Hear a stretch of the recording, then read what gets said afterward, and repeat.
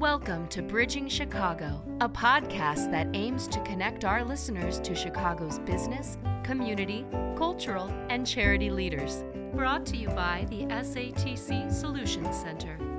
You can connect with us on Instagram or Twitter, where our handle is @BridgingChicago. For more information, including our email, visit us online at satcsolutions.com. Be sure to rate and subscribe to Bridging Chicago on iTunes, Spotify, or wherever you listen to this podcast.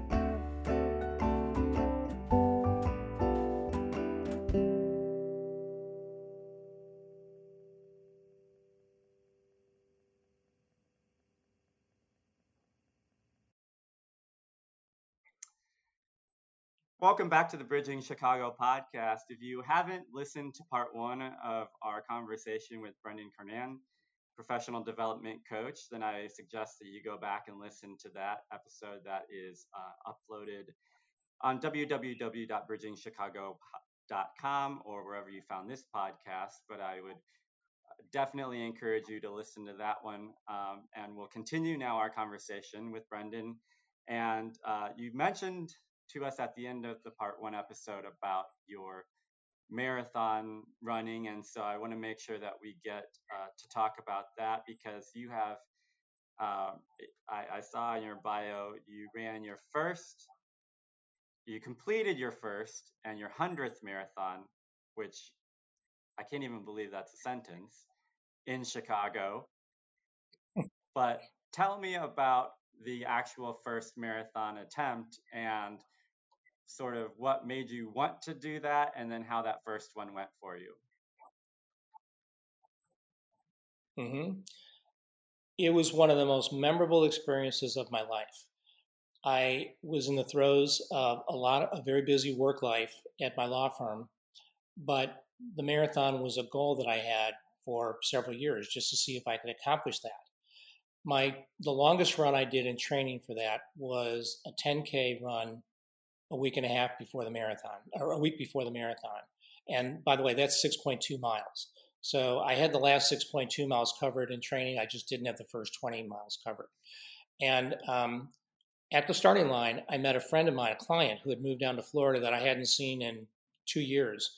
And we wound up next to each other in the starting corral. And by the way, in 1985, the race started in downtown Chicago, partly on Dearborn, partly on Clark, on either side of where the 69 West Washington County building is and the Temple. And we ran north. The course was reversed the way it is now. But my friend and I met, didn't know each other, was running the marathon. We ran together for 20 miles. And at that point, I was exhausted.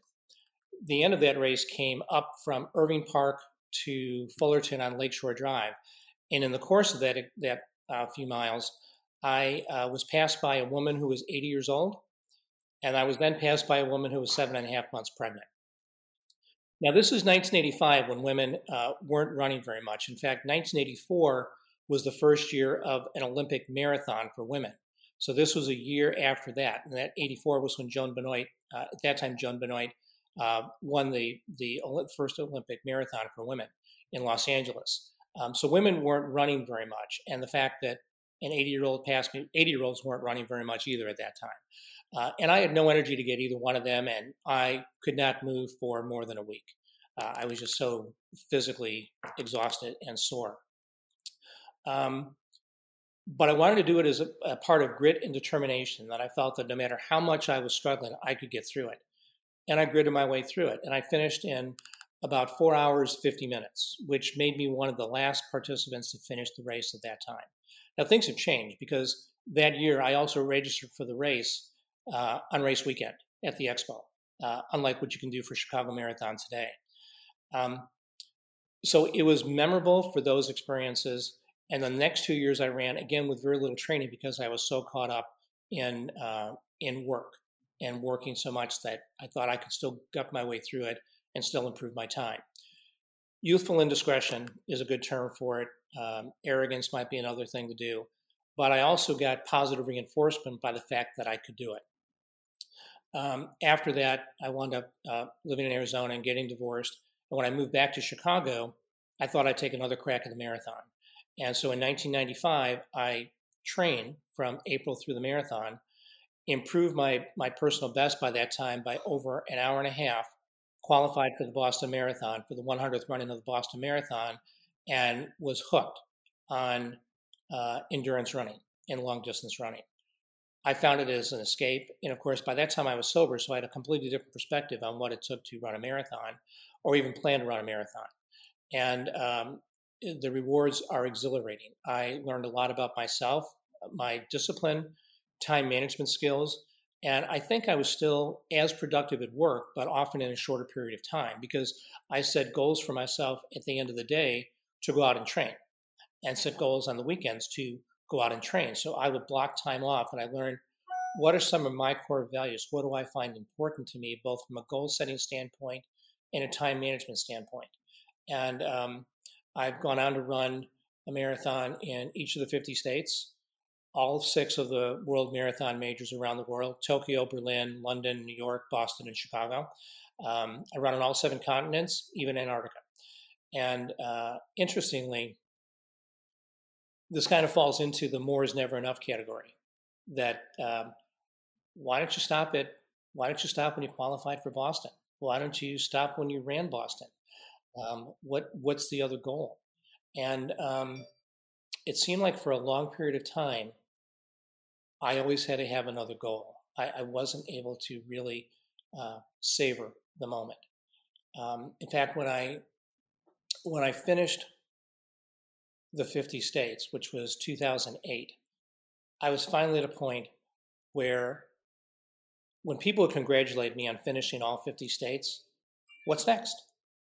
And I would sometimes tell them what I thought was next, which was the 7 continents, but there was something else out there. And then shortly after that, I decided, I've been practicing mindfulness techniques for a long time. Since I got sober, it was just a form of meditation and mindfulness techniques. But I had a transition at this point, somewhere around 2008, 2010, that maybe it's time to savor the accomplishment. Rather than say at 40 states, I'm going to do 50 states, or at 50 states, I'm going to do the 7 continents, or at 7 continents, I'm going to do the world majors. When is enough? When can I just follow that recipe of rest and recovery? That if it's an important part of my training cycle and how I coach runners, why doesn't it apply to me? Why can't I just take a moment, be in the moment, be happy with my accomplishment of whatever it is, and not plan ahead? Now, I can also have ultimate goals. I mean, I decided to go for 100 marathons because I was, fairly close. But I had a gap. There was a gap there that I said, I'm deliberately going to take time off and I'm going to savor what I've accomplished right now. I'm going to dedicate some time to working more with my runners and trying to show them by example. We talked earlier about my parents and how I did things with them, and it was behavior patterns that I changed in my behavior patterns rather than trying to talk with them about what we disagreed at.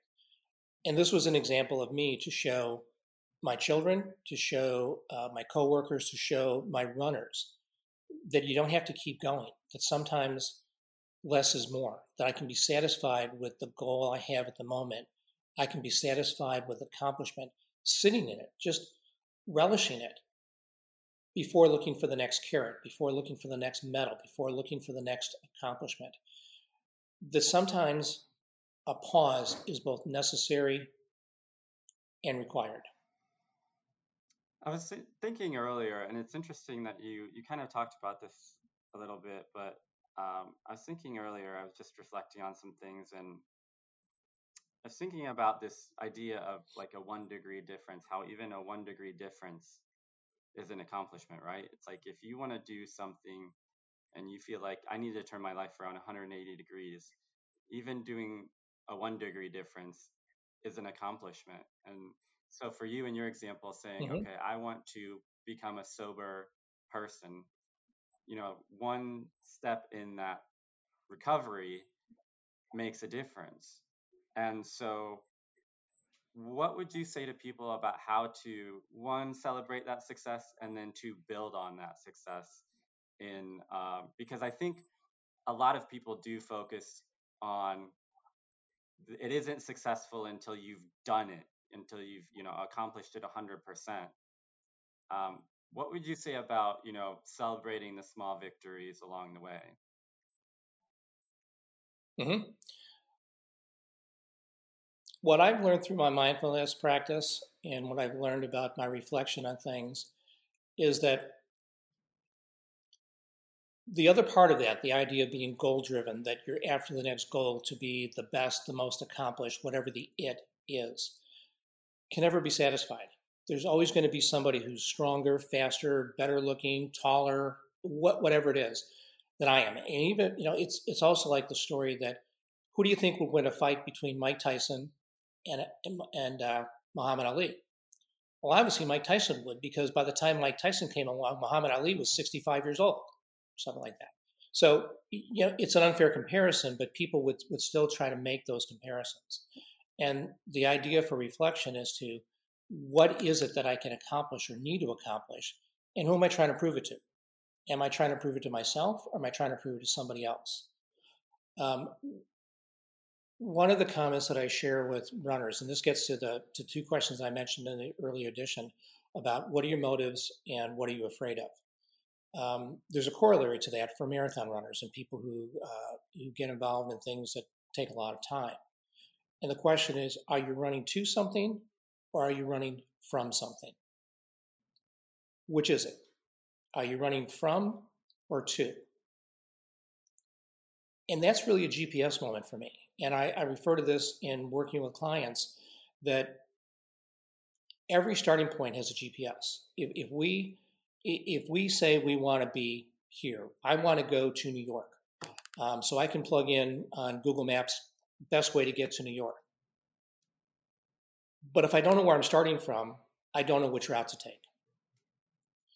And so I have to understand where I am right now, my starting point for this GPS. And typically there'll be 6 or 7 routes that are available. It's the quickest, the shortest, with toll roads, without toll roads, under construction, a number of things. So which one do I choose? And am I going to be happy with the choice that I make? And happiness comes from knowing that I'm following a course that I chose, whether it's the easiest or the most difficult or somewhere in between. My GPS moment has to start with, where am I right now? Am I running to New York or am I running from Chicago? And what does that mean in my approach? And what does that mean when I finally get to New York? What awaits for me in New York? So that's kind of how I'm looking at all of this and some of the transitions that I made over time. And in that time, how do the people around you come alongside you and help build you up? But also, how do you sort of parent? How do you be a friend? How do you be a coworker during this time?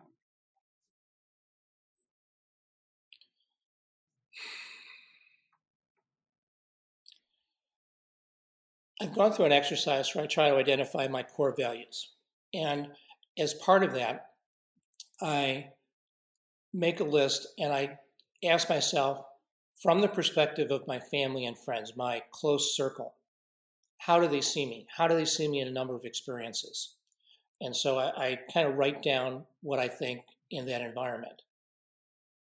Then a day or so later, I'll come back and I'll say, in a work environment, how do my coworkers see me? How do my clients see me? And ask the same set of questions.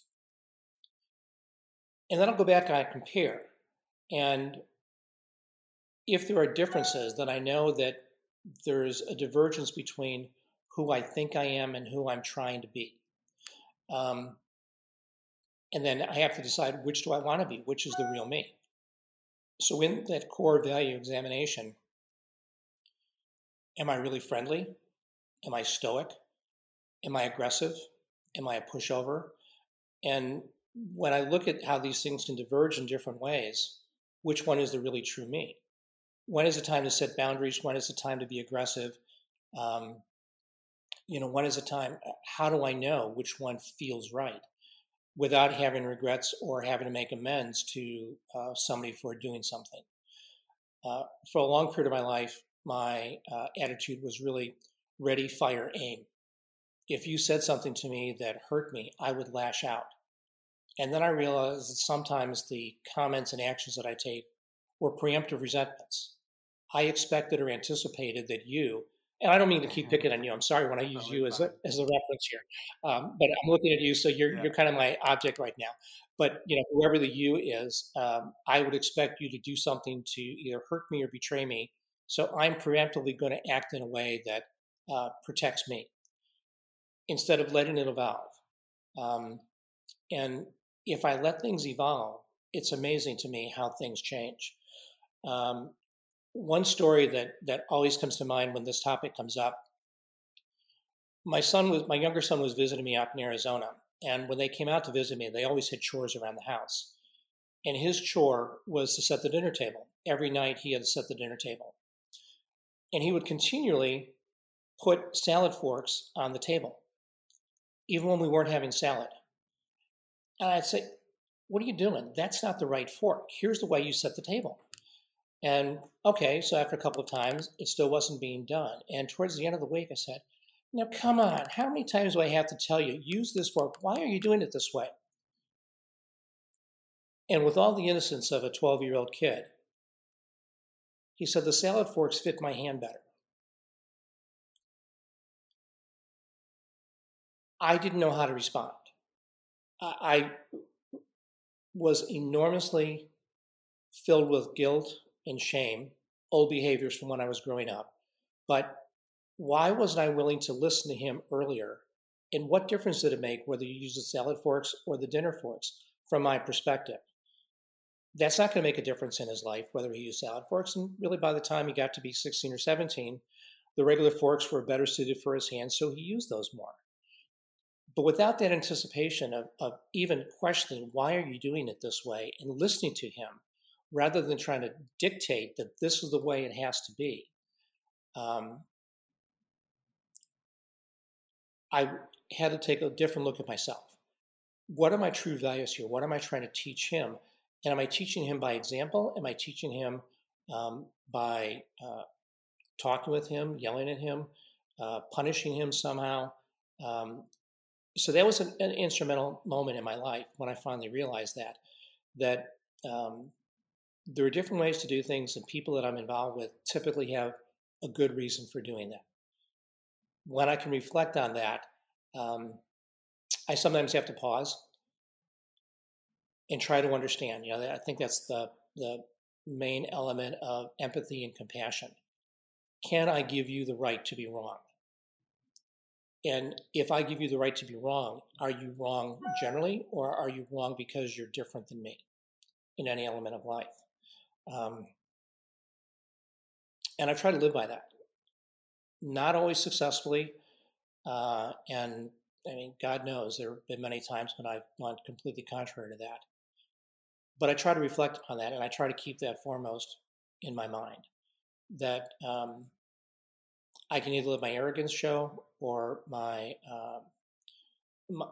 feeling of self-satisfaction grow, or I can pause and allow the space to be filled with somebody else. Let's talk about Antarctica, because I would never run a marathon there. So I should tell you, I've run 3 of the Chicago marathons.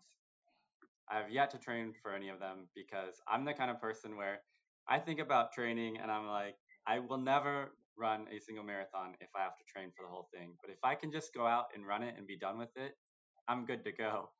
I would never suggest anyone do that, by the way. But it's just kind of how I am. And so, like, I've run the three of them here in Chicago, and it's a city I know well, so I feel comfortable with that. I never would imagine doing one in Antarctica. And I believe it was 2013 when you completed your marathon there. But let's talk about what it was like there. And I know there were multiple attempts at that. So, like, how did you decide to do Antarctica, and then sort of share with us what that was like?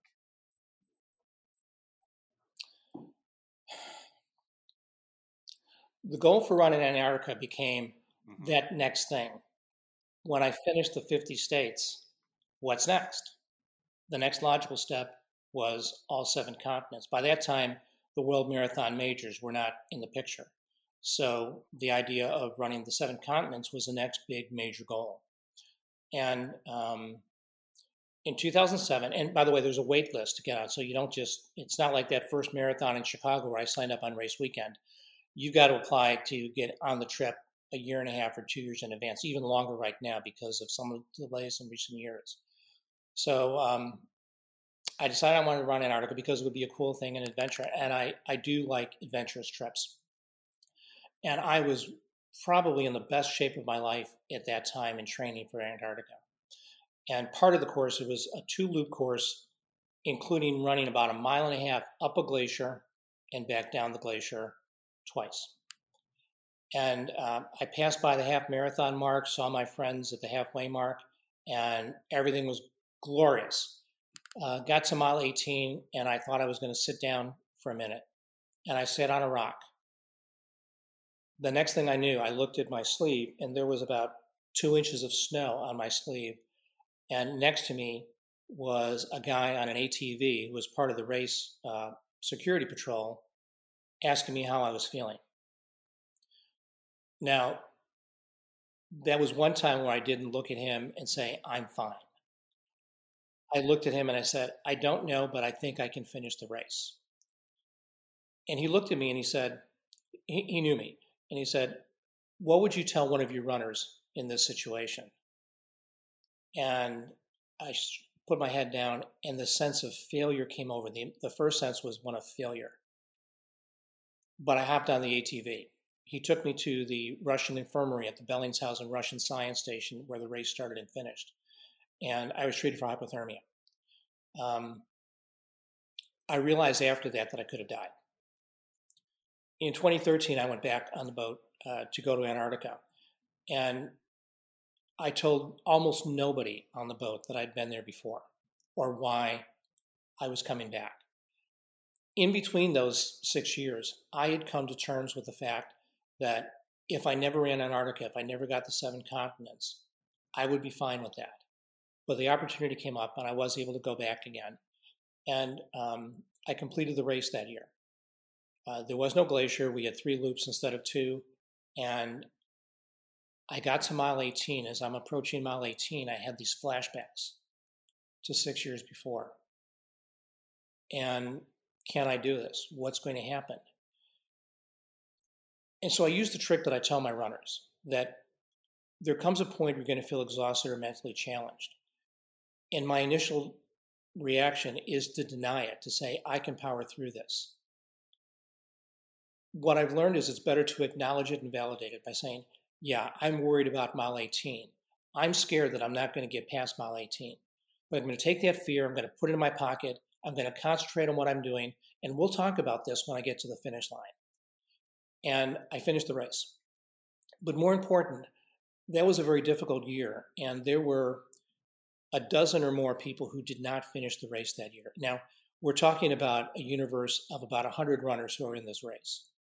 And a dozen or so did not finish because of the race conditions. And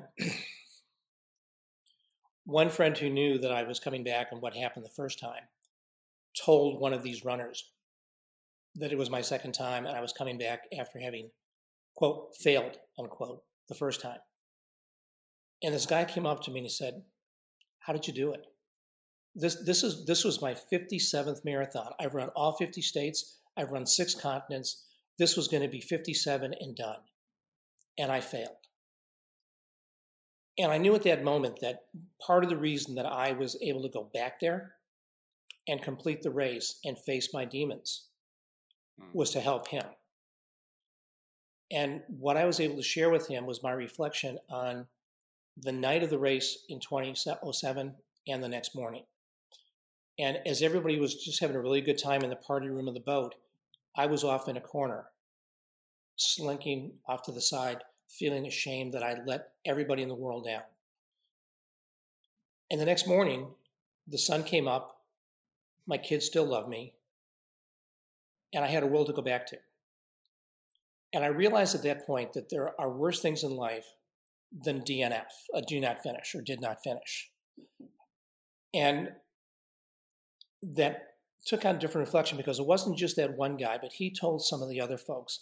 And almost every one of those 12 people who in 2013 did not finish the race asked me how I handled it the first time and what was different this time from that. And that was really the meaning for me going back. Yeah, it was a nice accomplishment, but I could share some of my experience, strength, and hope that life doesn't end if you don't finish the marathon, that the sun will still come up the next day, your kids will still love you, and life will go on. And you can deal with this as long as you allow yourself the grace and the self-love to do that. And in the current world that we live in, one of the things that I've had to constantly remind myself is that, life does go on, and that even when it changes, that it doesn't mean that it can't still be fulfilling.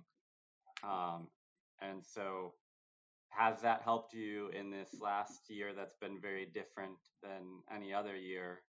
Has that helped you to kind of keep that perspective, or how has your training and your life and your work, how has that helped you to get through this year and to adapt in the ways that we've all had to do it? We used to do these podcasts face to face where you come to the studio and we'd be sitting next to each other and we'd be talking, and now we're doing them by video, which is great that we can do that, but obviously you miss out on the face to face. So we've all adapted in different ways, but how have you kind of taken that as fuel to continue to do what you do and thrive in doing that with helping people, while maintaining all of these standards of safety? Mm-hmm.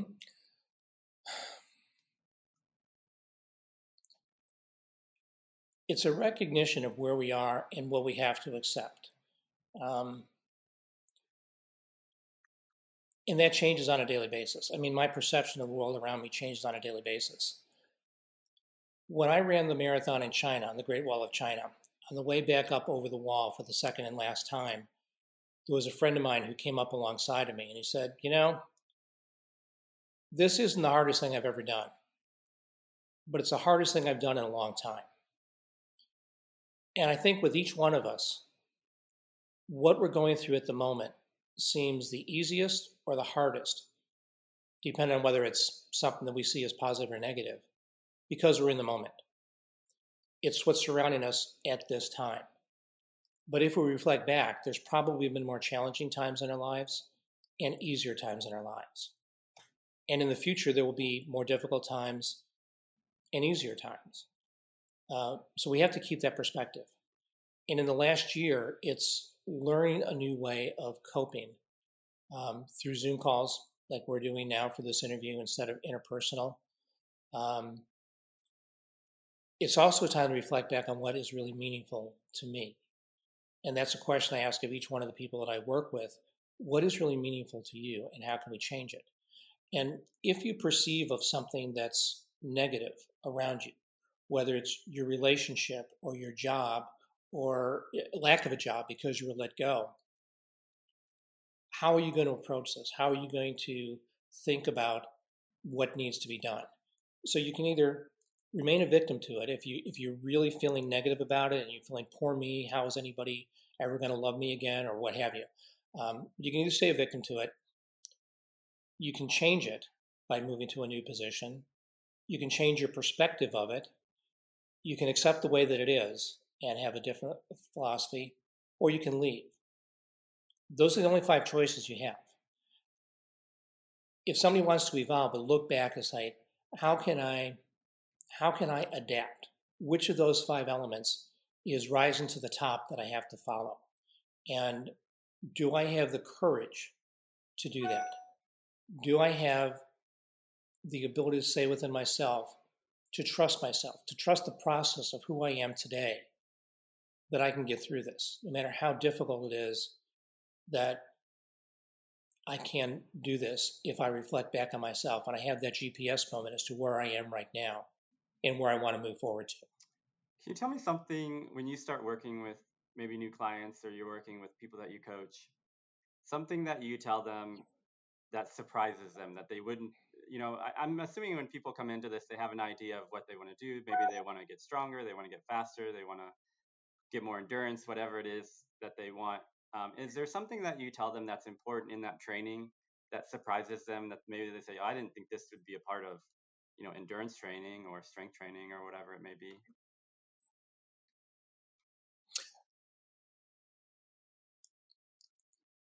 In the running world, in the marathon coaching world, and there are corollaries in this in everyday life, whether it's a job situation, relationship situation, or what have you. But the idea of less is more. And if you think about graphing out a timeline, when you're learning a new skill, you're really at a baseline level, and then you have the skyrocketing effect, and then you plateau. And that's the normal course of things. When you're starting from basically zero, you're going to bounce along, and all of a sudden the routine gets good, and you shoot up to a level, but then you level off. I tell people that it's easier to knock an hour and a half off your marathon time than it is to knock off 2 minutes, which is true. When you get to a certain point, it's going to be very difficult to get those other 2 minutes lower than what you ran before. And expect those challenges, to expect the unexpected to impact your life. And sometimes the importance is to take a step back, because I've had a lot of runners in particular who, at the first signs of injury, when their performance is plateauing, they want to run more. And they think, I've got to run harder and faster and add more miles and add more speed work, and I have the hill training, and they're increasing their likelihood of injury. And I've had this happen where people, even in the last 2 weeks before trying to reach a goal like a Boston qualifier or a sub-3 hour marathon or whatever their goal happens to be, in some cases it's a person trying to break 5 hours. They don't want to take the time off to heal. They don't want to take the time off to reflect. And by pushing harder, they're overtraining, and they'll wind up injuring, maybe not even getting to the starting line. When I'm dealing with my clients, I say that whatever your goal is, you can't get to the finish line if you don't get to the starting line. So my goal is to help you get to the starting line healthy. I'd rather you be undertrained and healthy than overtrained and injured to the point where you can't run. That can be really difficult in our society, to say, you want me to do less? What's wrong with you? And it's a leap that I had to take in my life many times, that less is more. And if I'm willing to look long-term, odd analogy for marathon training, but still, but if I'm going to look in the long run, it does work out, and it's counterintuitive. But a lot of the coaching that I do, the professional development, the interior value seeking, is counterintuitive. And it's okay to be different. It's okay not to want to be the highest biller or the one with the gross amount of money every year if you're not happy. And how do you really find happiness? How do you define happiness? Because oftentimes when people come to me looking for either a coaching element in running or in professional development, they're not happy with their situation. And they don't know how to bill those 28 hours a day or go from X to Y in annual earnings. And really, why do you need to? I can't answer that.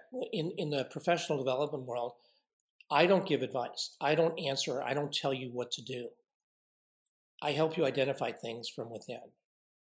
And maybe to lawyers, it's kind of like the Socratic method when you're in law school, that you think you have the answer and the professor at the front of the class will change the fact pattern. So you never really know. But it's a similar thing, that I can't give you the answers. The answers are within you. And I can help you by asking you questions. I can help you help yourself. And if you help me help you, then we have a better chance of reaching the goal. Let's close with your work with the Chicago Bar Association and the Well-Being and Mindfulness Committee, because it is something that I think, mental health in general is something that I think has taken a big turn. The stigma is starting to go away. More people are getting into counseling.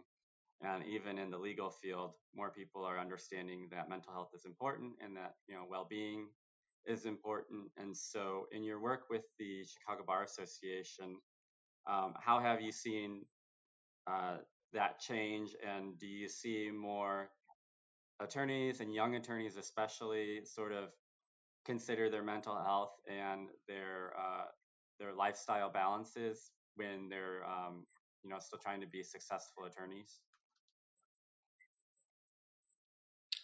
I do, and I think it's laudatory that the American Bar Association, the Chicago Bar Association, and state bar associations around the country are paying much more attention to lawyer well-being and mindfulness. And it's not even separate anymore of well-being, mindfulness, everything else, because the everything else used to include things like substance abuse, whatever your substance of choice is, stress. And the idea of well-being and mindfulness is that you will be more productive if you are calmer and understand where you're coming from on a daily basis. The American Bar Association had a report that was done in 2017 that talked about how much more likely lawyers are than the general public to be workaholics, to have substance abuse problems, and to be in failed relationships. And by a high number, very high number. And even those who have trappings of success are often in one of those categories. Gratefully, bar associations are trying to have more programs that tell lawyers, particularly young lawyers, that you can do it. You can have good mental health without going over the deep end in work and things like that. I often look at some of older attorneys, people of my generation, and I think about it more like a hazing ritual in college or at a high school team, that by the time you're a junior or senior, you've gone through the hazing, or in a fraternity, you've gone through the hazing. So you want to pass that along to somebody else. And, well, if I did this, they can do that. And instead of that, there is an attitude shift, that it is more allowing younger lawyers to realize that it's not healthy to bill 28 hours a day, 7 days a week for years and years. That even if you make $1 gazillion, you may not be around to spend it. That there are more important things in life. And even if you are available to spend it, you may not have anybody to share it with because you become such a jerk in your life that nobody wants to be around you. And the idea of programs like I've been able to share with the CBA and others and other webcasts are that there is a way out. And even if you take a hit financially or from an ego prestige standpoint for a couple of years, that can be rebuilt. Your health and your mental health often can't be if you let it go too far. And so that it's really important to take stock of what your core values are, what's important to you, and trust the process that it'll work out. A friend of mine kept telling me over and over again when I was struggling with things that, it's always going to work out in the end. And if it hasn't worked out yet, it's not the end. Believing that when I'm in the throes of a really thorny issue, a relationship, like when I was going through my divorce process, when I went through a period of estrangement with my children, I didn't want to believe that. And I was fortunate enough to have people in my life who guided me along the way and say, yeah, it will. I can't give you the date. I can't give you the hour. I can't even give you the year. But if you follow this process, if you get sober and you continue to go through this process, life will get better. And likewise, in the lawyer well-being and mindfulness, if you pay attention and keep your eye on what your goal is, it will get better. It may not happen on the quick timetable that you want, but trust yourself and trust the process, and it'll get better. Well, if people haven't learned anything from this podcast, then maybe they were playing it backwards or something, because I have been so inspired and I've just learned so much from this time with you. And I really appreciate your honesty and just being so vulnerable, because I know it can be difficult for people to, own up to the challenges, and you want to celebrate the wins, and it's sometimes you could kind of want to hide the challenges, but we really appreciate you being so open and sharing your story, because I at least have certainly got a lot from it, and I'm sure that our listeners have as well. And so we're very appreciative of that, Brendan, and thank you for giving us your time. And I want to leave people with letting them know how to get in contact with you if they want to connect with you. Can you share with us where we can find you out in the cyber world, at least? Sure. I have a website on professional development and marathon coaching, and that is coachbrendan.com. Brendan is BRENDAN, coachbrendan.com. And the best email to get me is coach@coachbrendan.com. And hopefully I'll hear from some of you as we trudge the road to happy destiny leading ahead. We'll see each other on the path.